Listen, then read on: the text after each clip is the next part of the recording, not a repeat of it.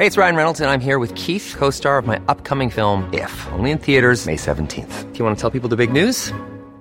All right, I'll do it. Sign up now and you'll get unlimited for $15 a month and 6 months of Paramount Plus Essential Plan on us. MintMobile.com/switch. Upfront payment of $45 equivalent to $15 per month. Unlimited over 40 gigabytes per month. Face lower speeds. Videos at 480p. Active Mint customers by 531.24 get 6 months of Paramount Plus Essential Plan. Auto renews after 6 months. Offer ends May 31st, 2024. Separate Paramount Plus registration required. Terms and conditions apply if rated PG. Was Kyle Trask a wasted pick for the Bucs, or is he indeed the heir apparent to Tom Brady? And the Bucs let Brady know they might draft a quarterback, but they say that Brady can play as long as he wants to. He's earned it. Is that the right approach? The Rays faced Alex Cobb for the Angels on Tuesday night in Anaheim. It got us to thinking, which X-Ray has had the best career once he left Tampa Bay? We'll discuss all that and more with Tom Jones, my former radio partner, longtime columnist of the Tampa Bay Times, now with the Poynter Institute of Media Studies on this edition of Sports Day Tampa Bay. I'm Rick Stroud of the Tampa Bay Times, along with producer Steve Versnick. Tommy, it was an interesting pick, and one that we forecast the Sunday before the draft. We had a big package, not coincidentally, on Kyle Trask, the Gators quarterback, who has his own story that is fascinating in and of itself. And, look, the Bucs have the oldest quarterback room in the NFL. That starts with Brady, who's going to be 44. Then you have two 31-year-olds behind him. So they need to get younger at the position. They need to probably get a little cheaper in some respects at the position too, although Brady leaves a whole lot of money on the table. I don't know. I don't know what you thought of Trask as a college quarterback or what you think his prospects are as a pro. And for that matter, will we see Trask, replace Brady one day?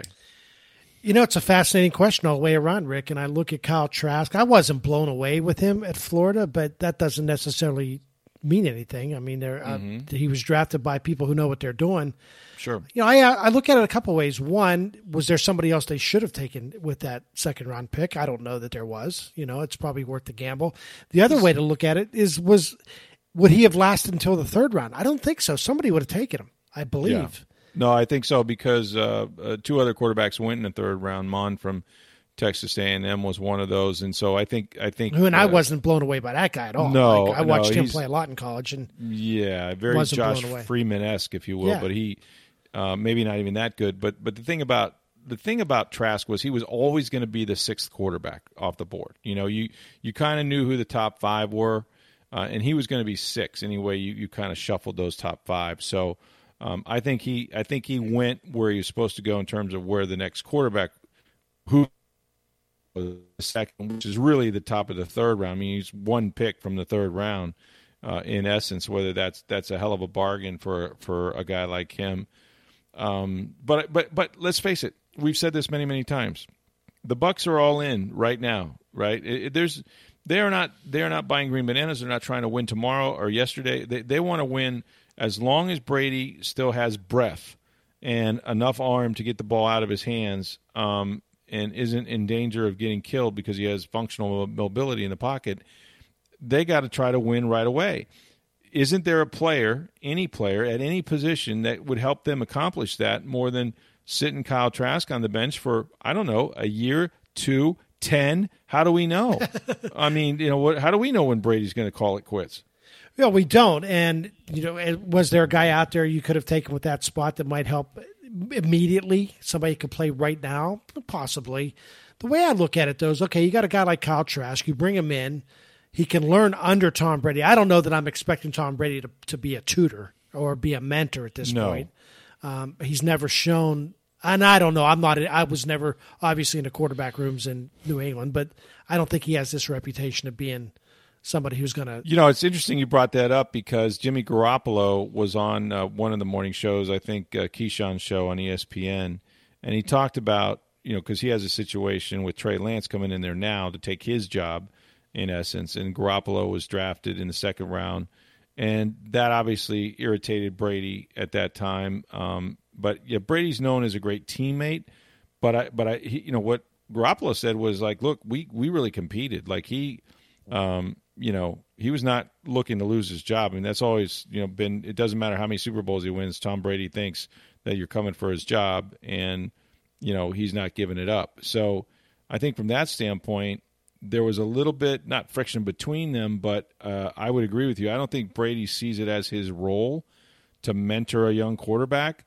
But if you want to sit in the room, if you're in the room where it happened, as they say in Hamilton, you're going to pick up some things, right? Exactly. You can, join the TB12 nation and, start eating avocado ice cream and drinking avocado tequila and, 108 gallons of water every day. And a little before you know it, you'll be Tom Brady. Absolutely. You make a great point, Rick. I don't expect Tom Brady at this point of his career to be a mentor, to be a tutor. He's not there to coach Kyle Trask. But if he just goes out and does his job and Kyle Trask, through osmosis, picks up some stuff from Tom Brady, then that's a great thing. And then you get to a point, Rick, where in a couple, let's say 2 years from now, you might have your replacement. You might have Kyle Trask. And if you don't, well, then you go out and get somebody. I think that's the way the league has turned into anyway. I mean, you look at a lot of guys in this league, Carson Wentz. We saw what Josh Rosen, Phillip Rivers. Yeah. These guys. Yeah. Somebody. If you need a quarterback, you go and find one somewhere. Somebody. There's always one available, at least to get you through for a year or two. So I think it's worth the gamble with Kyle Trask. Maybe you're going to have something at the end of it. And this isn't 1985 where if you didn't draft your guy, then you didn't have a quarterback.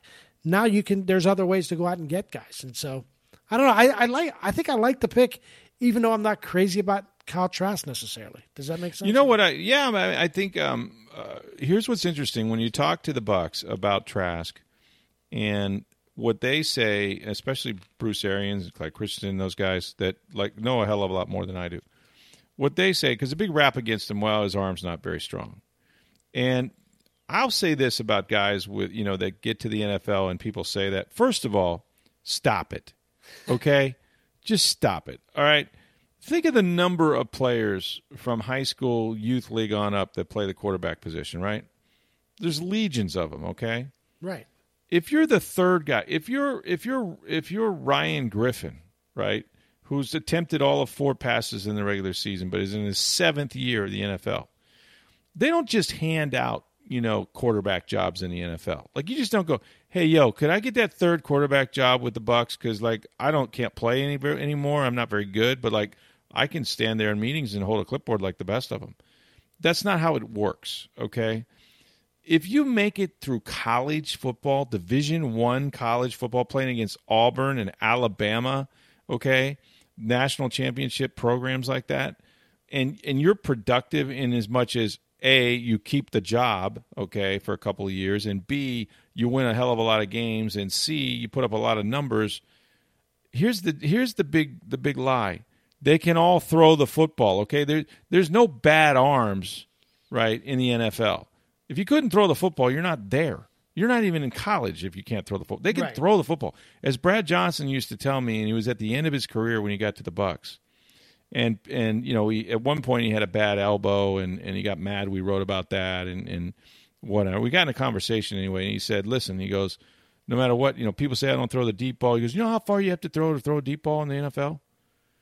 And I was like, what? He goes, the average deep ball is about 35 to 40 yards in the air. Right. He goes, we're not talking about guys dropping back and throwing it 60 yards. He goes, frankly, you don't have time for a guy to get down the field 60 yards. You know what I mean? Who's going to run 60 yards? You're going to hold it for 6 seconds? I was going to say even a 40, guys that can run 4.40s. They're 40 yards downfield. That's 40 yards downfield in 4 seconds. Try holding a defensive line off for 4 seconds. Right. So you're not throwing it 100 yards. So there's that. He said he goes number 2. He goes, I bet I can still break your nose with this. Why don't you stand there and let me throw it at you from about 15 yards away? I'll break your nose. And you know what? They will. And so will Kyle Trask. Yeah. This notion that, he's not the strong. I mean, look, there's not a lot of Patrick Mahomeses out there, okay? There's not a lot of Brett Favres. There's not a lot of, even Aaron Rodgers, guys that just have such great arms. They can throw from any platform. But the NFL game especially, okay? Now, I've seen weak-armed quarterbacks thrive in college football, mostly because in college football, guys are running by themselves out there. I mean, they're open in college football.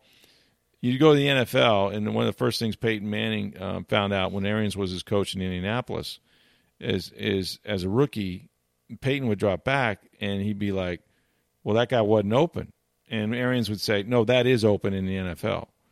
In other words, he's got half a hand. If you place this ball in the right place, he's going to make the catch.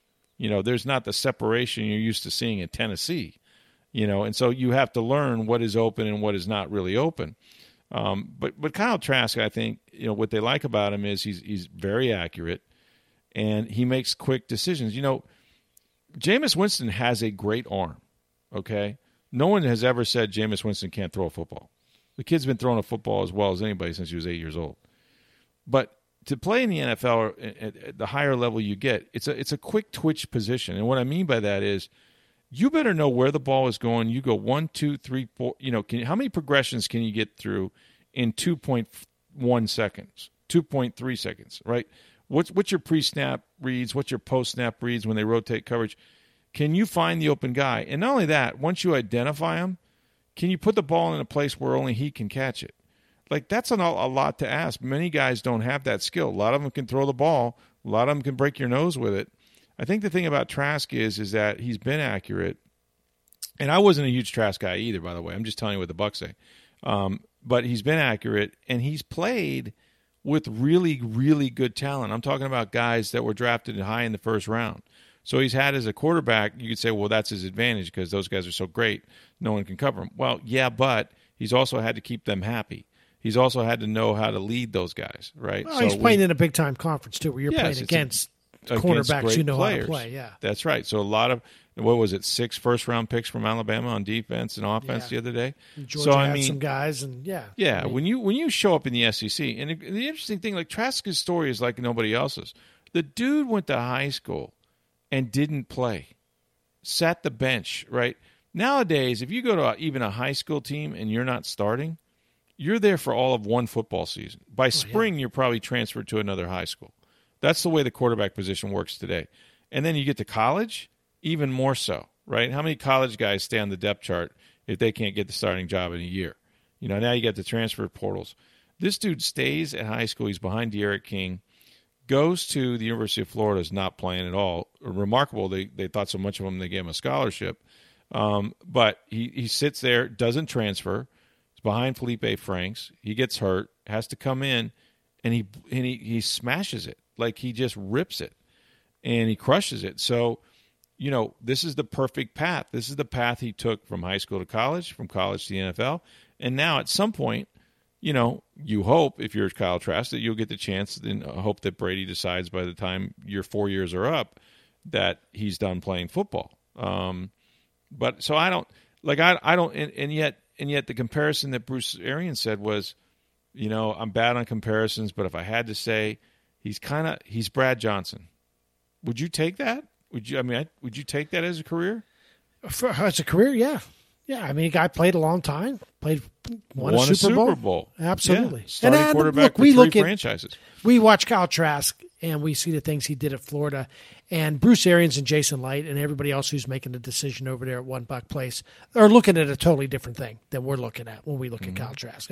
They know what NFL quarterbacks look like. They're not doing people a favor by drafting them in the second round. It was a big pick. And they're not going to waste it just because, let's throw it out. Let's see what happens. There's a little more science that goes into it than, hey, let's take a flyer on this kid from Florida because he lives up the street. Yeah, no, they like him a lot. Let me ask, and we know about their propensity to let players go maybe a year or two early than too late. Small pay, all that stuff. And there's been some legendary names. They faced Alex Cobb, who was a really good pitcher for the Rays for a long time, had a terrible injury history. A little story. So my daughter Natasha, God bless her, I should have known that this is who she was when she was very little. I think she was probably about 5 years old. She went to her first Rays game and first baseball game, Major League game, and they're playing Toronto. And we go to the Trop. And we're a couple innings into the game, and I'm telling her, well, who's the pitcher? Oh, it's Alex Cobb, and this is how he pitches, and there's a scoreboard. This is how hard he throws, and he throws a single. I'm not holding anything back. I feel like it's baseball. Let's go. So we're going through it, that happened to be the game where the Toronto, I think was it Toronto? No, it might have been another team. Excuse me if I got this wrong, because I know Toronto, I know Jay Happ got this in his face too. But somebody hit a line drive and knocked, that was when Cobb got struck in the head. Yeah, I was at that game. I was in a press box. Scariest thing. And I can't remember the team, but anyway. It was sickening. It was sickening. I wasn't at the Jay Happ game, but I was at the Cobb game. I'm telling you, it was the scariest thing I've ever seen, I think, watching baseball. I did see something as scary in college baseball. That's another story. But he goes down, and the whole, and it was a fairly decent crowd. I want to say there was maybe, because it was a game that we wanted to see, and there was maybe 10, 12,000 people or more in that stadium. And we're down the right field line, but not that far. And the place, as you can imagine, gets deathly quiet. I mean, just no one everyone's standing there with their hands over their mouth. And from the mouth of babes, my 5-year-old daughter stands up and, as loud as you can be at 5 years old, says, "Well, he'll never pitch again." And I was mortified. And then I thought, it's not funny, but it's right. funny. It could be. I don't know. I mean, it doesn't look good right now, but he did. I remember. I give him credit for it. Yeah, I think it was Eric Hosmer. I think they were playing Kansas City. I think Eric. You're right. I want to say it was Eric. That's a great memory. Yeah. Yeah, I think it was Eric Hosmer who hit it too, and he was a great player. Who's now his teammate, right? In San Diego. No, he's in with the Angels now. Cobb's with the Angels now. Yeah.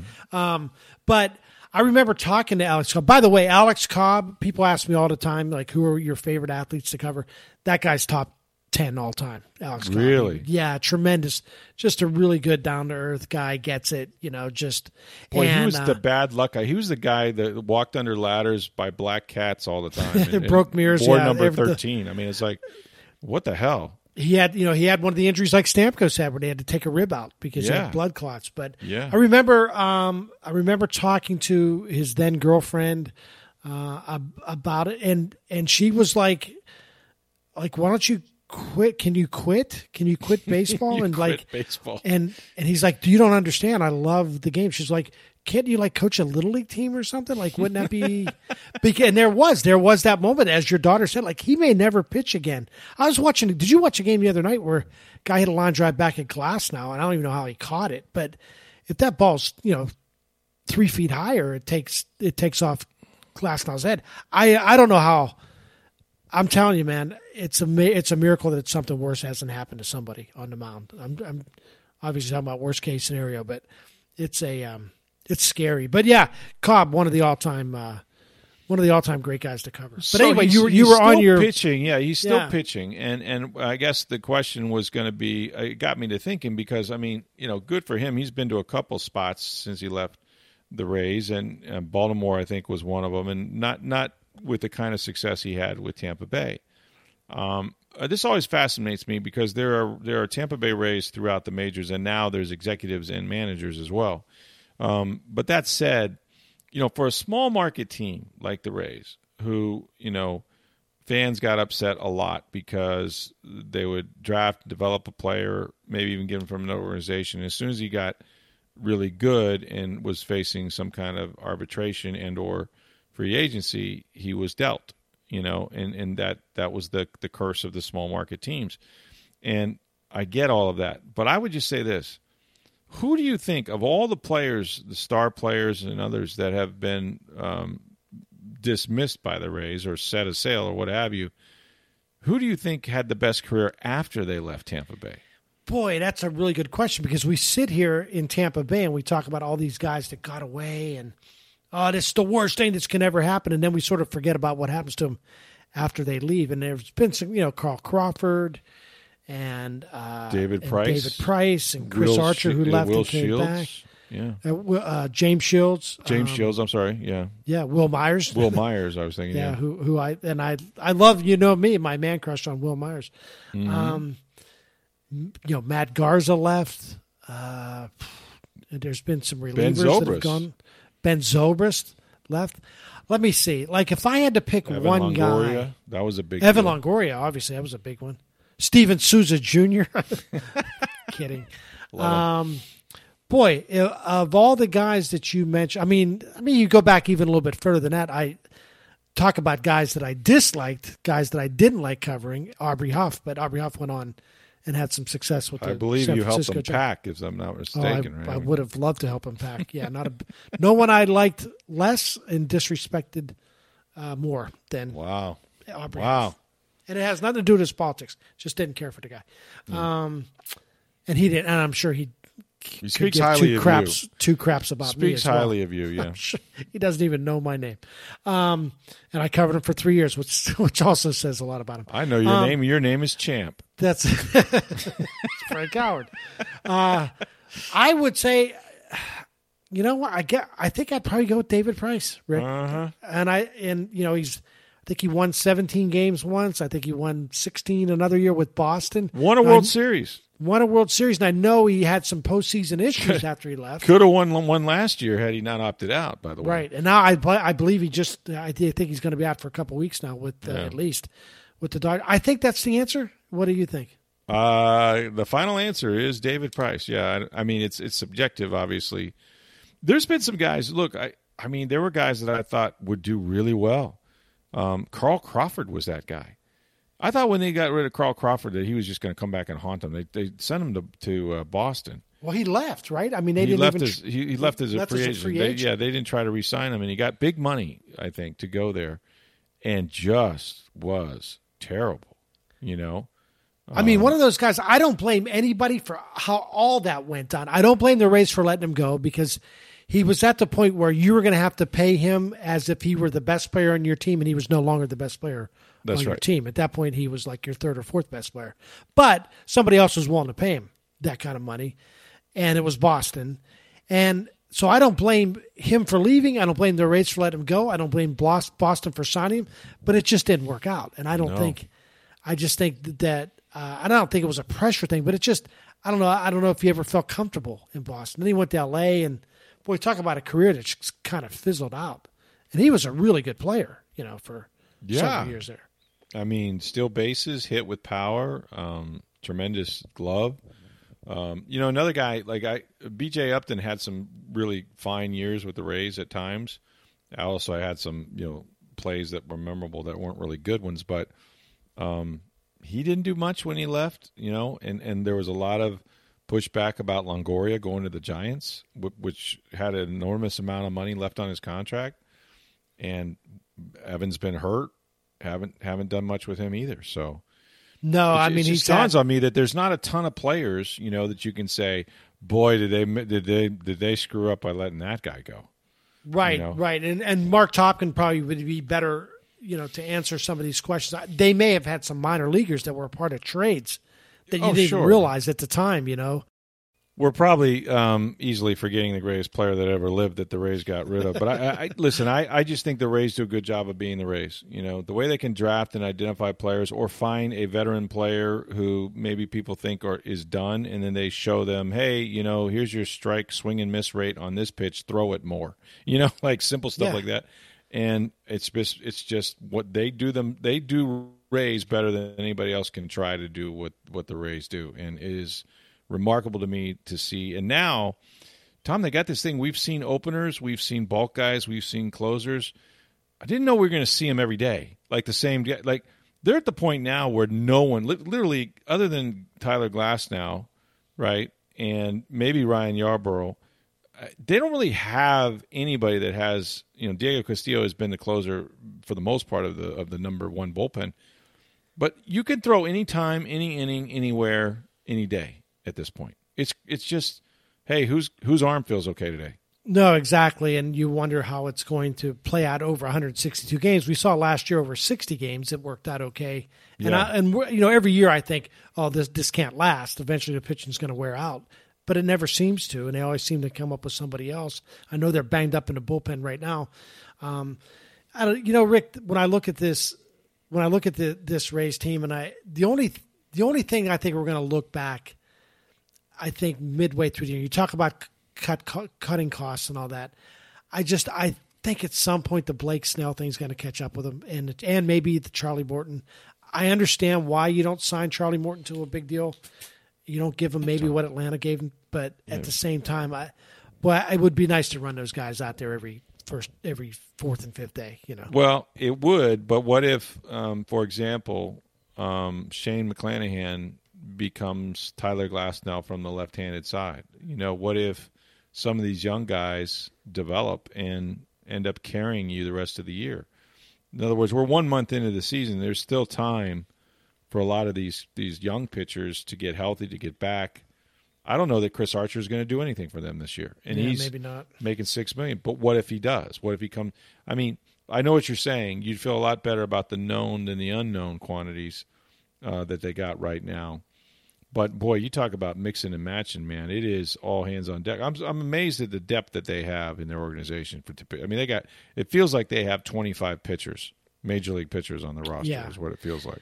It is amazing, and I think that's the biggest difference with what we see from teams today. We talk about this all the time, Rick. We talked about this a week or two ago when we were talking about fixing baseball or how baseball has changed. And, your whole organization used to have, we might have two guys that could throw 95, 96, 98. They got like 15 guys in their organization. Got a whole stable of guys. Yeah, there you go. Stable. The only thing, Rick, you were on this before I was, and we recorded this without knowing exactly how the last two games of the Anaheim series turned out. But the offense, you were more concerned about the offense than I was. I was really excited about this offense. It goes up and down. It goes in and out. Listen, before you give me credit, I was on record as saying, even before I was concerned, that this might be, or maybe I asked the question rhetorically, that this might be the best Rays offense they've ever had. And it turns out it probably isn't. And I thought it would, and I still think it might turn out to be okay. I agree with you. I like Austin Meadows. I thought he'd have a big year. There are a couple guys you're disappointed in. Yoshi, and Brandon Lau sort of feels like it's a carryover from the World Series, and Willie Adames goes through these like really huge slumps. It's and then snaps out of it. I don't know. It's and Kiermaier, you never know what you're going to get from him. He goes through hot streaks as well. So I don't know. I mean, they just, as a team, they have not struck the ball very well. They haven't scored a lot of runs. They don't put hits together. They don't hit a lot of home runs. I mean, it's been so spotty that no one's really having a good year. I mean, I think Arozarena is going to hold up his end of the bargain, although he's striking out more than I thought he would. But strikes out a ton. Theory is always that if you can do it once, you should be able to do it all the time. That's just not the way baseball works. But I've seen Austin Meadows hit 33 home runs in a season, so you think he should be able to do it again. And yet, the first month was bad for everyone with very few exceptions. I mean, Joey Wendell hit really, really well, but I don't think you went into the season saying, hey, that little Joey Wendell is going to carry us at the plate this year. So we'll see. I'm Sandra, and I'm just the professional your small business was looking for. But you didn't hire me because you didn't use LinkedIn Jobs. LinkedIn has professionals you can't find anywhere else, including those who aren't actively looking for a new job, but might be open to the perfect role, like me. In a given month, over 70% of LinkedIn users don't visit other leading job sites. So if you're not looking on LinkedIn, you'll miss out on great candidates like Sandra. Start hiring professionals like a professional. Post your free job on linkedin.com/people today. Wrap it up on this one. It is Teacher Appreciation Week, Tommy. I don't know if you know that. I did not know that. Since your children are probably long out of school, mine are not. I got a couple still in school.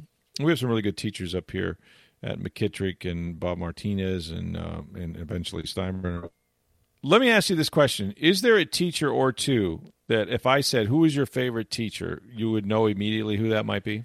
Absolutely. There was a woman that taught me in high school. Her name was Mary Sue Prokop. She was an English teacher, and that's how I really started to really enjoy English and enjoy literature and writing. She was one of those teachers who was in a bad mood, but like in a fake bad mood all the time. It was kind of her shtick, just kind of like just crotchety, but she really was. She was actually very humorous and very and loved her students, but acted like she didn't. So you would then either credit or maybe in this case blame her for your career choice? Is that yes, I would credit her. People who don't like me can blame her if that's the way you want to look at it. You know what? There was another story, too, that I thought of.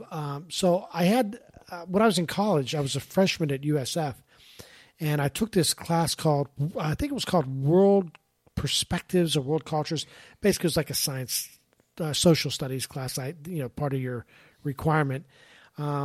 And we studied like foreign governments and that sort of thing. It was a fascinating class, and it was taught by a guy by the name of Mark Amen was his name.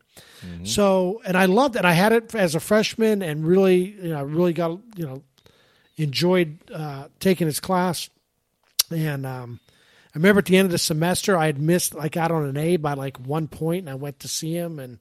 He looked at my grades again and ended up bumping me up to an A. It was really nice. Attaboy. There you go. So a couple years, my last year at the Times, like 2 or 3 years ago, I get an email about something I had written about. I think it was about Colin Kaepernick, and he was like, "Hey, I really enjoyed your column." Blah blah blah. Very nice, very glowing, praise of something I had written, and he signed it Mark Amen, and I wrote him back and I said, "Hey, you wouldn't happen to be a Mark Amen who taught school at USF, did you?" And he said, "Yep, guilty as charged." Wow. And it turned out I ended up meeting him for lunch in downtown St. Pete, and he's he's probably in his late 70s now, but just a really cool guy. And we just had that one lunch. We said we were going to keep in touch. We didn't after that, but just a fascinating, really super interesting guy, and it was really cool to connect with him after all those years. And he was surprised I remembered him, and he didn't remember teaching me obviously, but it was really good to connect. So he was probably my favorite college professor.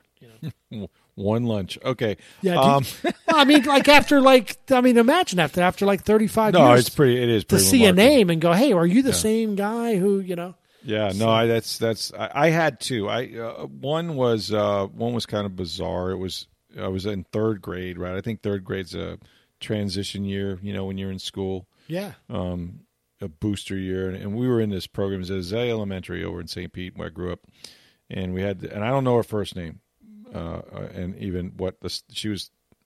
To me, she seemed older when I had her, but she's probably like 30. Yeah. Right. I was like 10.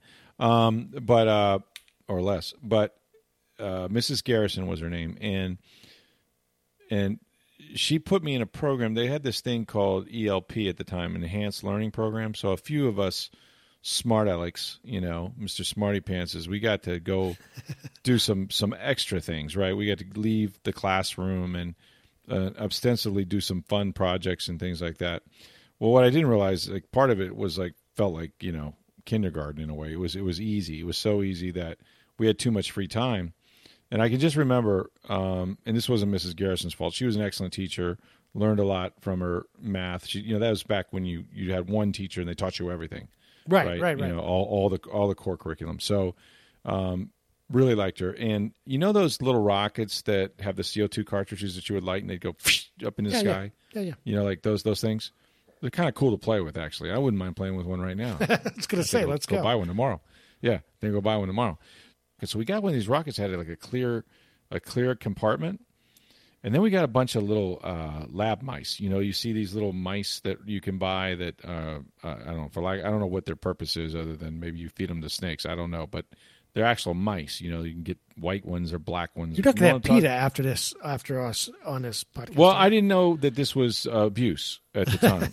Listen, all I knew is that, and correct me if I'm wrong, at one point, didn't our space program send a monkey into space, or was that Russia?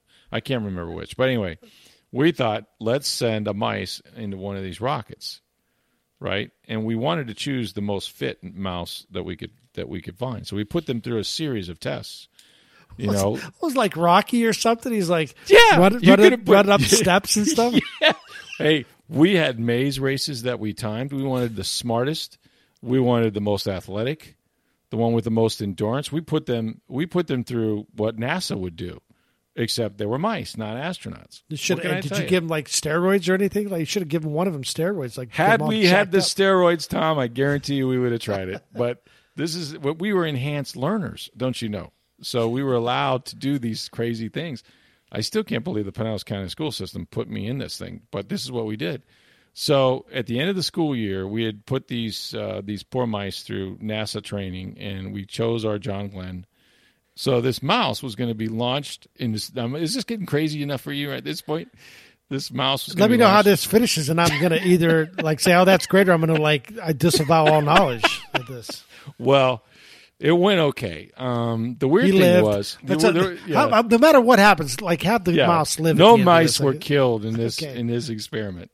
But the weird thing is that we got to launch window, and the entire 6th grade was outside their classroom, and as we were going to launch the mouse from the CO2 cartridge rocket, and we had our countdown. We launched that sucker. Because of the weight, we didn't really account for the weight. That probably would limit the actual propulsion of the rocket. Because, generally there wasn't a passenger on these rockets, right? Of the mouse's weight. So it didn't go that high. It didn't really, it went high, but not like it normally would have. But yes, the mouse safely returned to Earth. And anyway, that's why Mrs. Garrison was my favorite teacher. The other one was Joel Gamble. Shout out to him at Arkansas State. I probably, like you, that was probably the class. And I think I was a journalism major, but it was like a comm law and ethics class. I really got into that. I thought, that the division between the First Amendment and the protections and all of that. But we did a lot of writing. I think I also had him for composition or something like that. So Joel Gamble, who was the department head, he's retired since now at Arkansas State. He was the other guy. So yeah, I took a teacher. Yeah, I took a journalism class at St. Pete College in the summer, and and it was one of those things where and I wish I could remember her name because she was really good. It was like an introduction to journalism teacher. Yeah. And she said, hey, the St. Pete Evening Independent is looking for people to cover Friday night football games. There it was. I went down there and signed up and went out and covered a game. Next thing I know, I was working for the St. Petersburg Times. The rest, as they say, is history. That's it. The columnist went all the way to the top. Tommy, I'm still trying to scratch and claw my way there. I'll probably never make it, but... Anyway, I'm happy. Top 10s. You work for a top 10 sports section, I see. How about that? That was a big deal.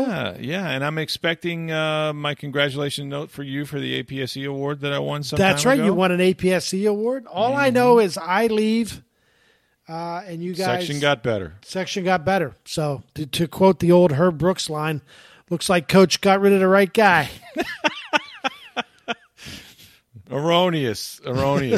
I just think there's fewer newspapers to compete against at this point. No, I don't know. We're very. Saw the papers that you guys were up against. It's the LA Times. We have not left the Division 1A. We're still in the SEC, if not the nation. You're up there with the big boys. New York Times, Washington Post, Star Tribune. Yeah, I did have fun. There was several years ago.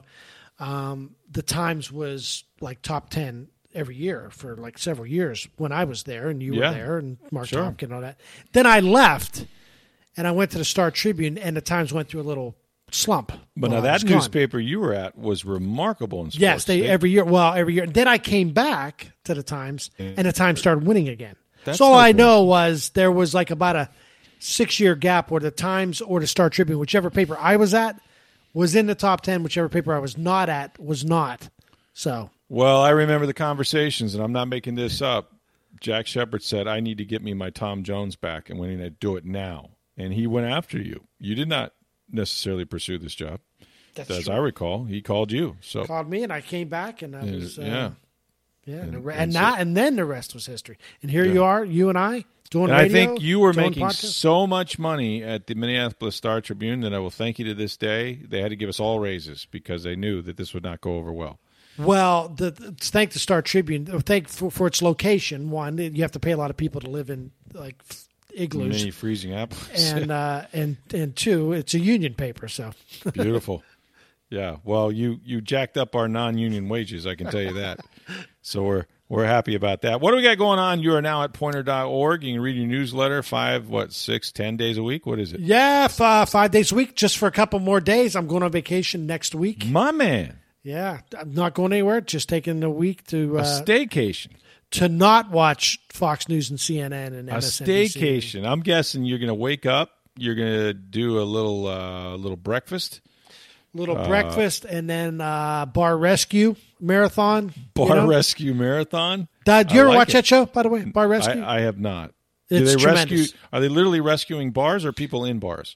They're a little both. Because I've needed some bar rescue in my day. I can tell you that. Well, no, you should watch his show because the guy that runs it, he just goes crazy. He just starts screaming at people, and it's amazing. It's the best so this show. is so they're actually running the bar. They're screaming. Well, at a bar is patrons? failing in some ways, usually because the bartenders are overpouring and the Overserved. place isn't clean. And that's a big problem in bars when you're overserved. You've been overserved before, right, Tom? I'm sure you have. yes. Yeah.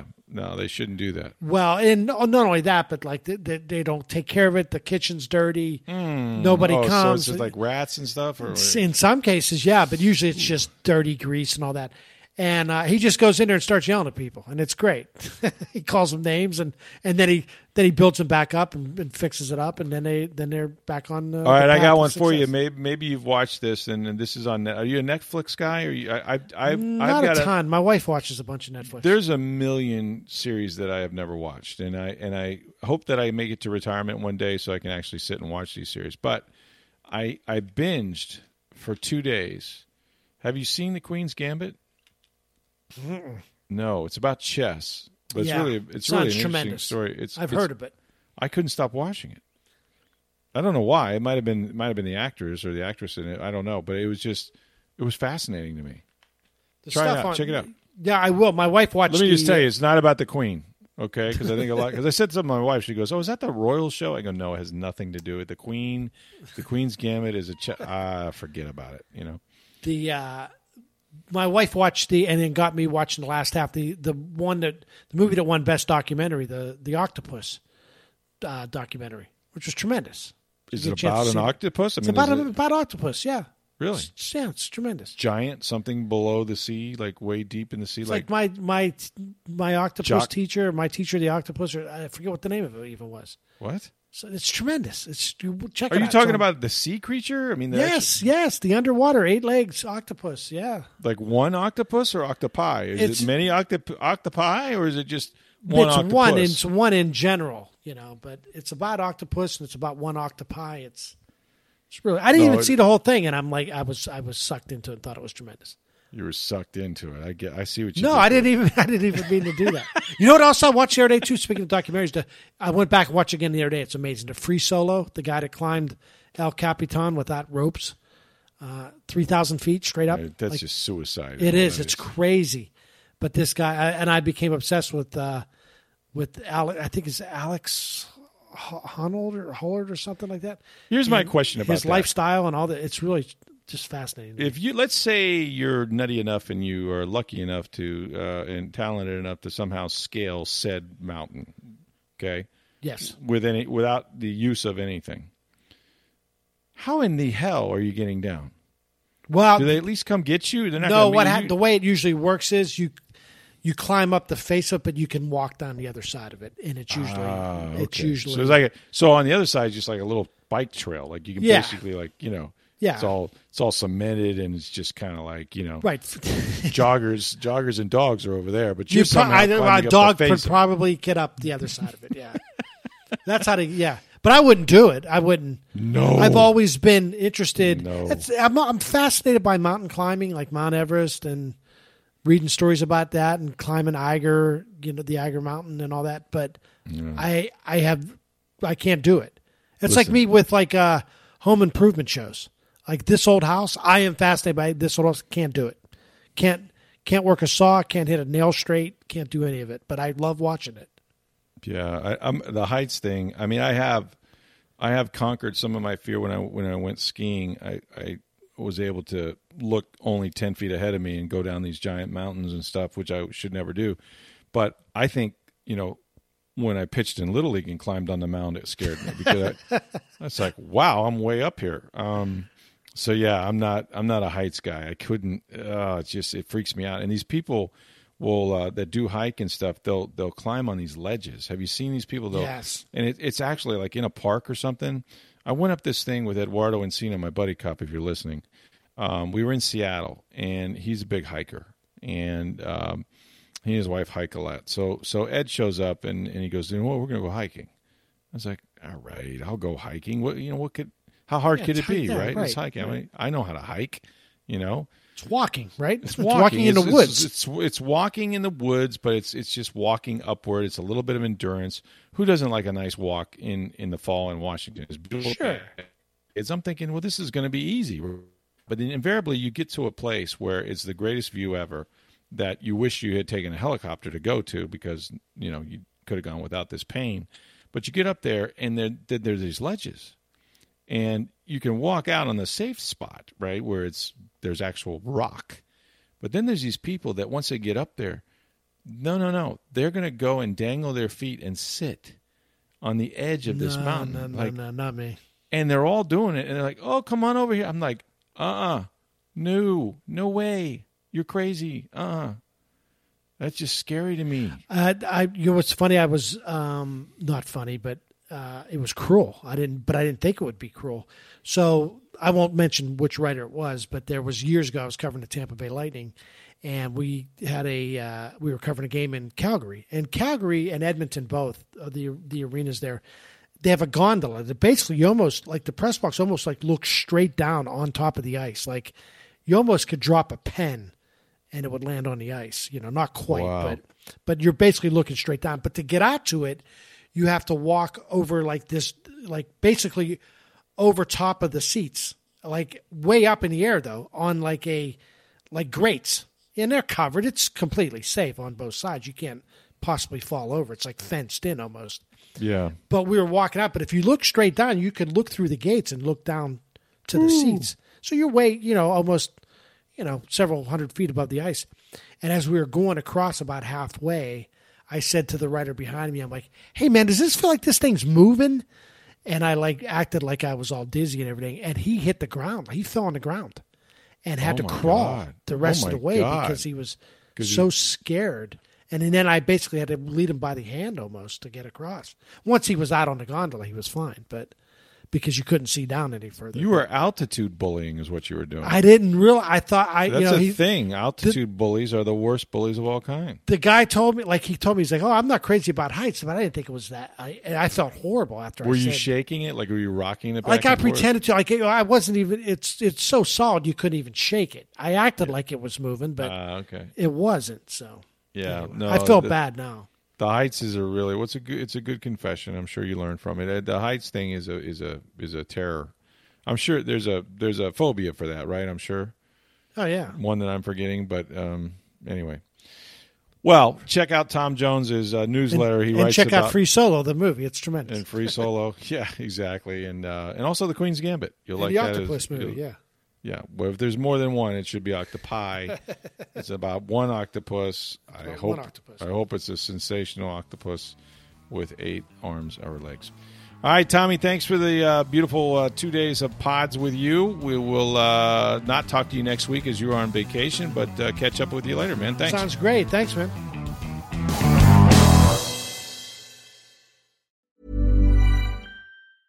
Mom deserves the best, and there's no better place to shop for Mother's Day than Whole Foods Market. They're your destination for unbeatable savings, from premium gifts to show-stopping flowers and irresistible desserts. Start by saving 33% with Prime on all body care and candles. Then get a 15-stem bunch of tulips for just $9.99 each with Prime. Round out Mom's menu with festive rosé, irresistible berry chantilly cake, and more special treats. Come celebrate Mother's Day at Whole Foods Market.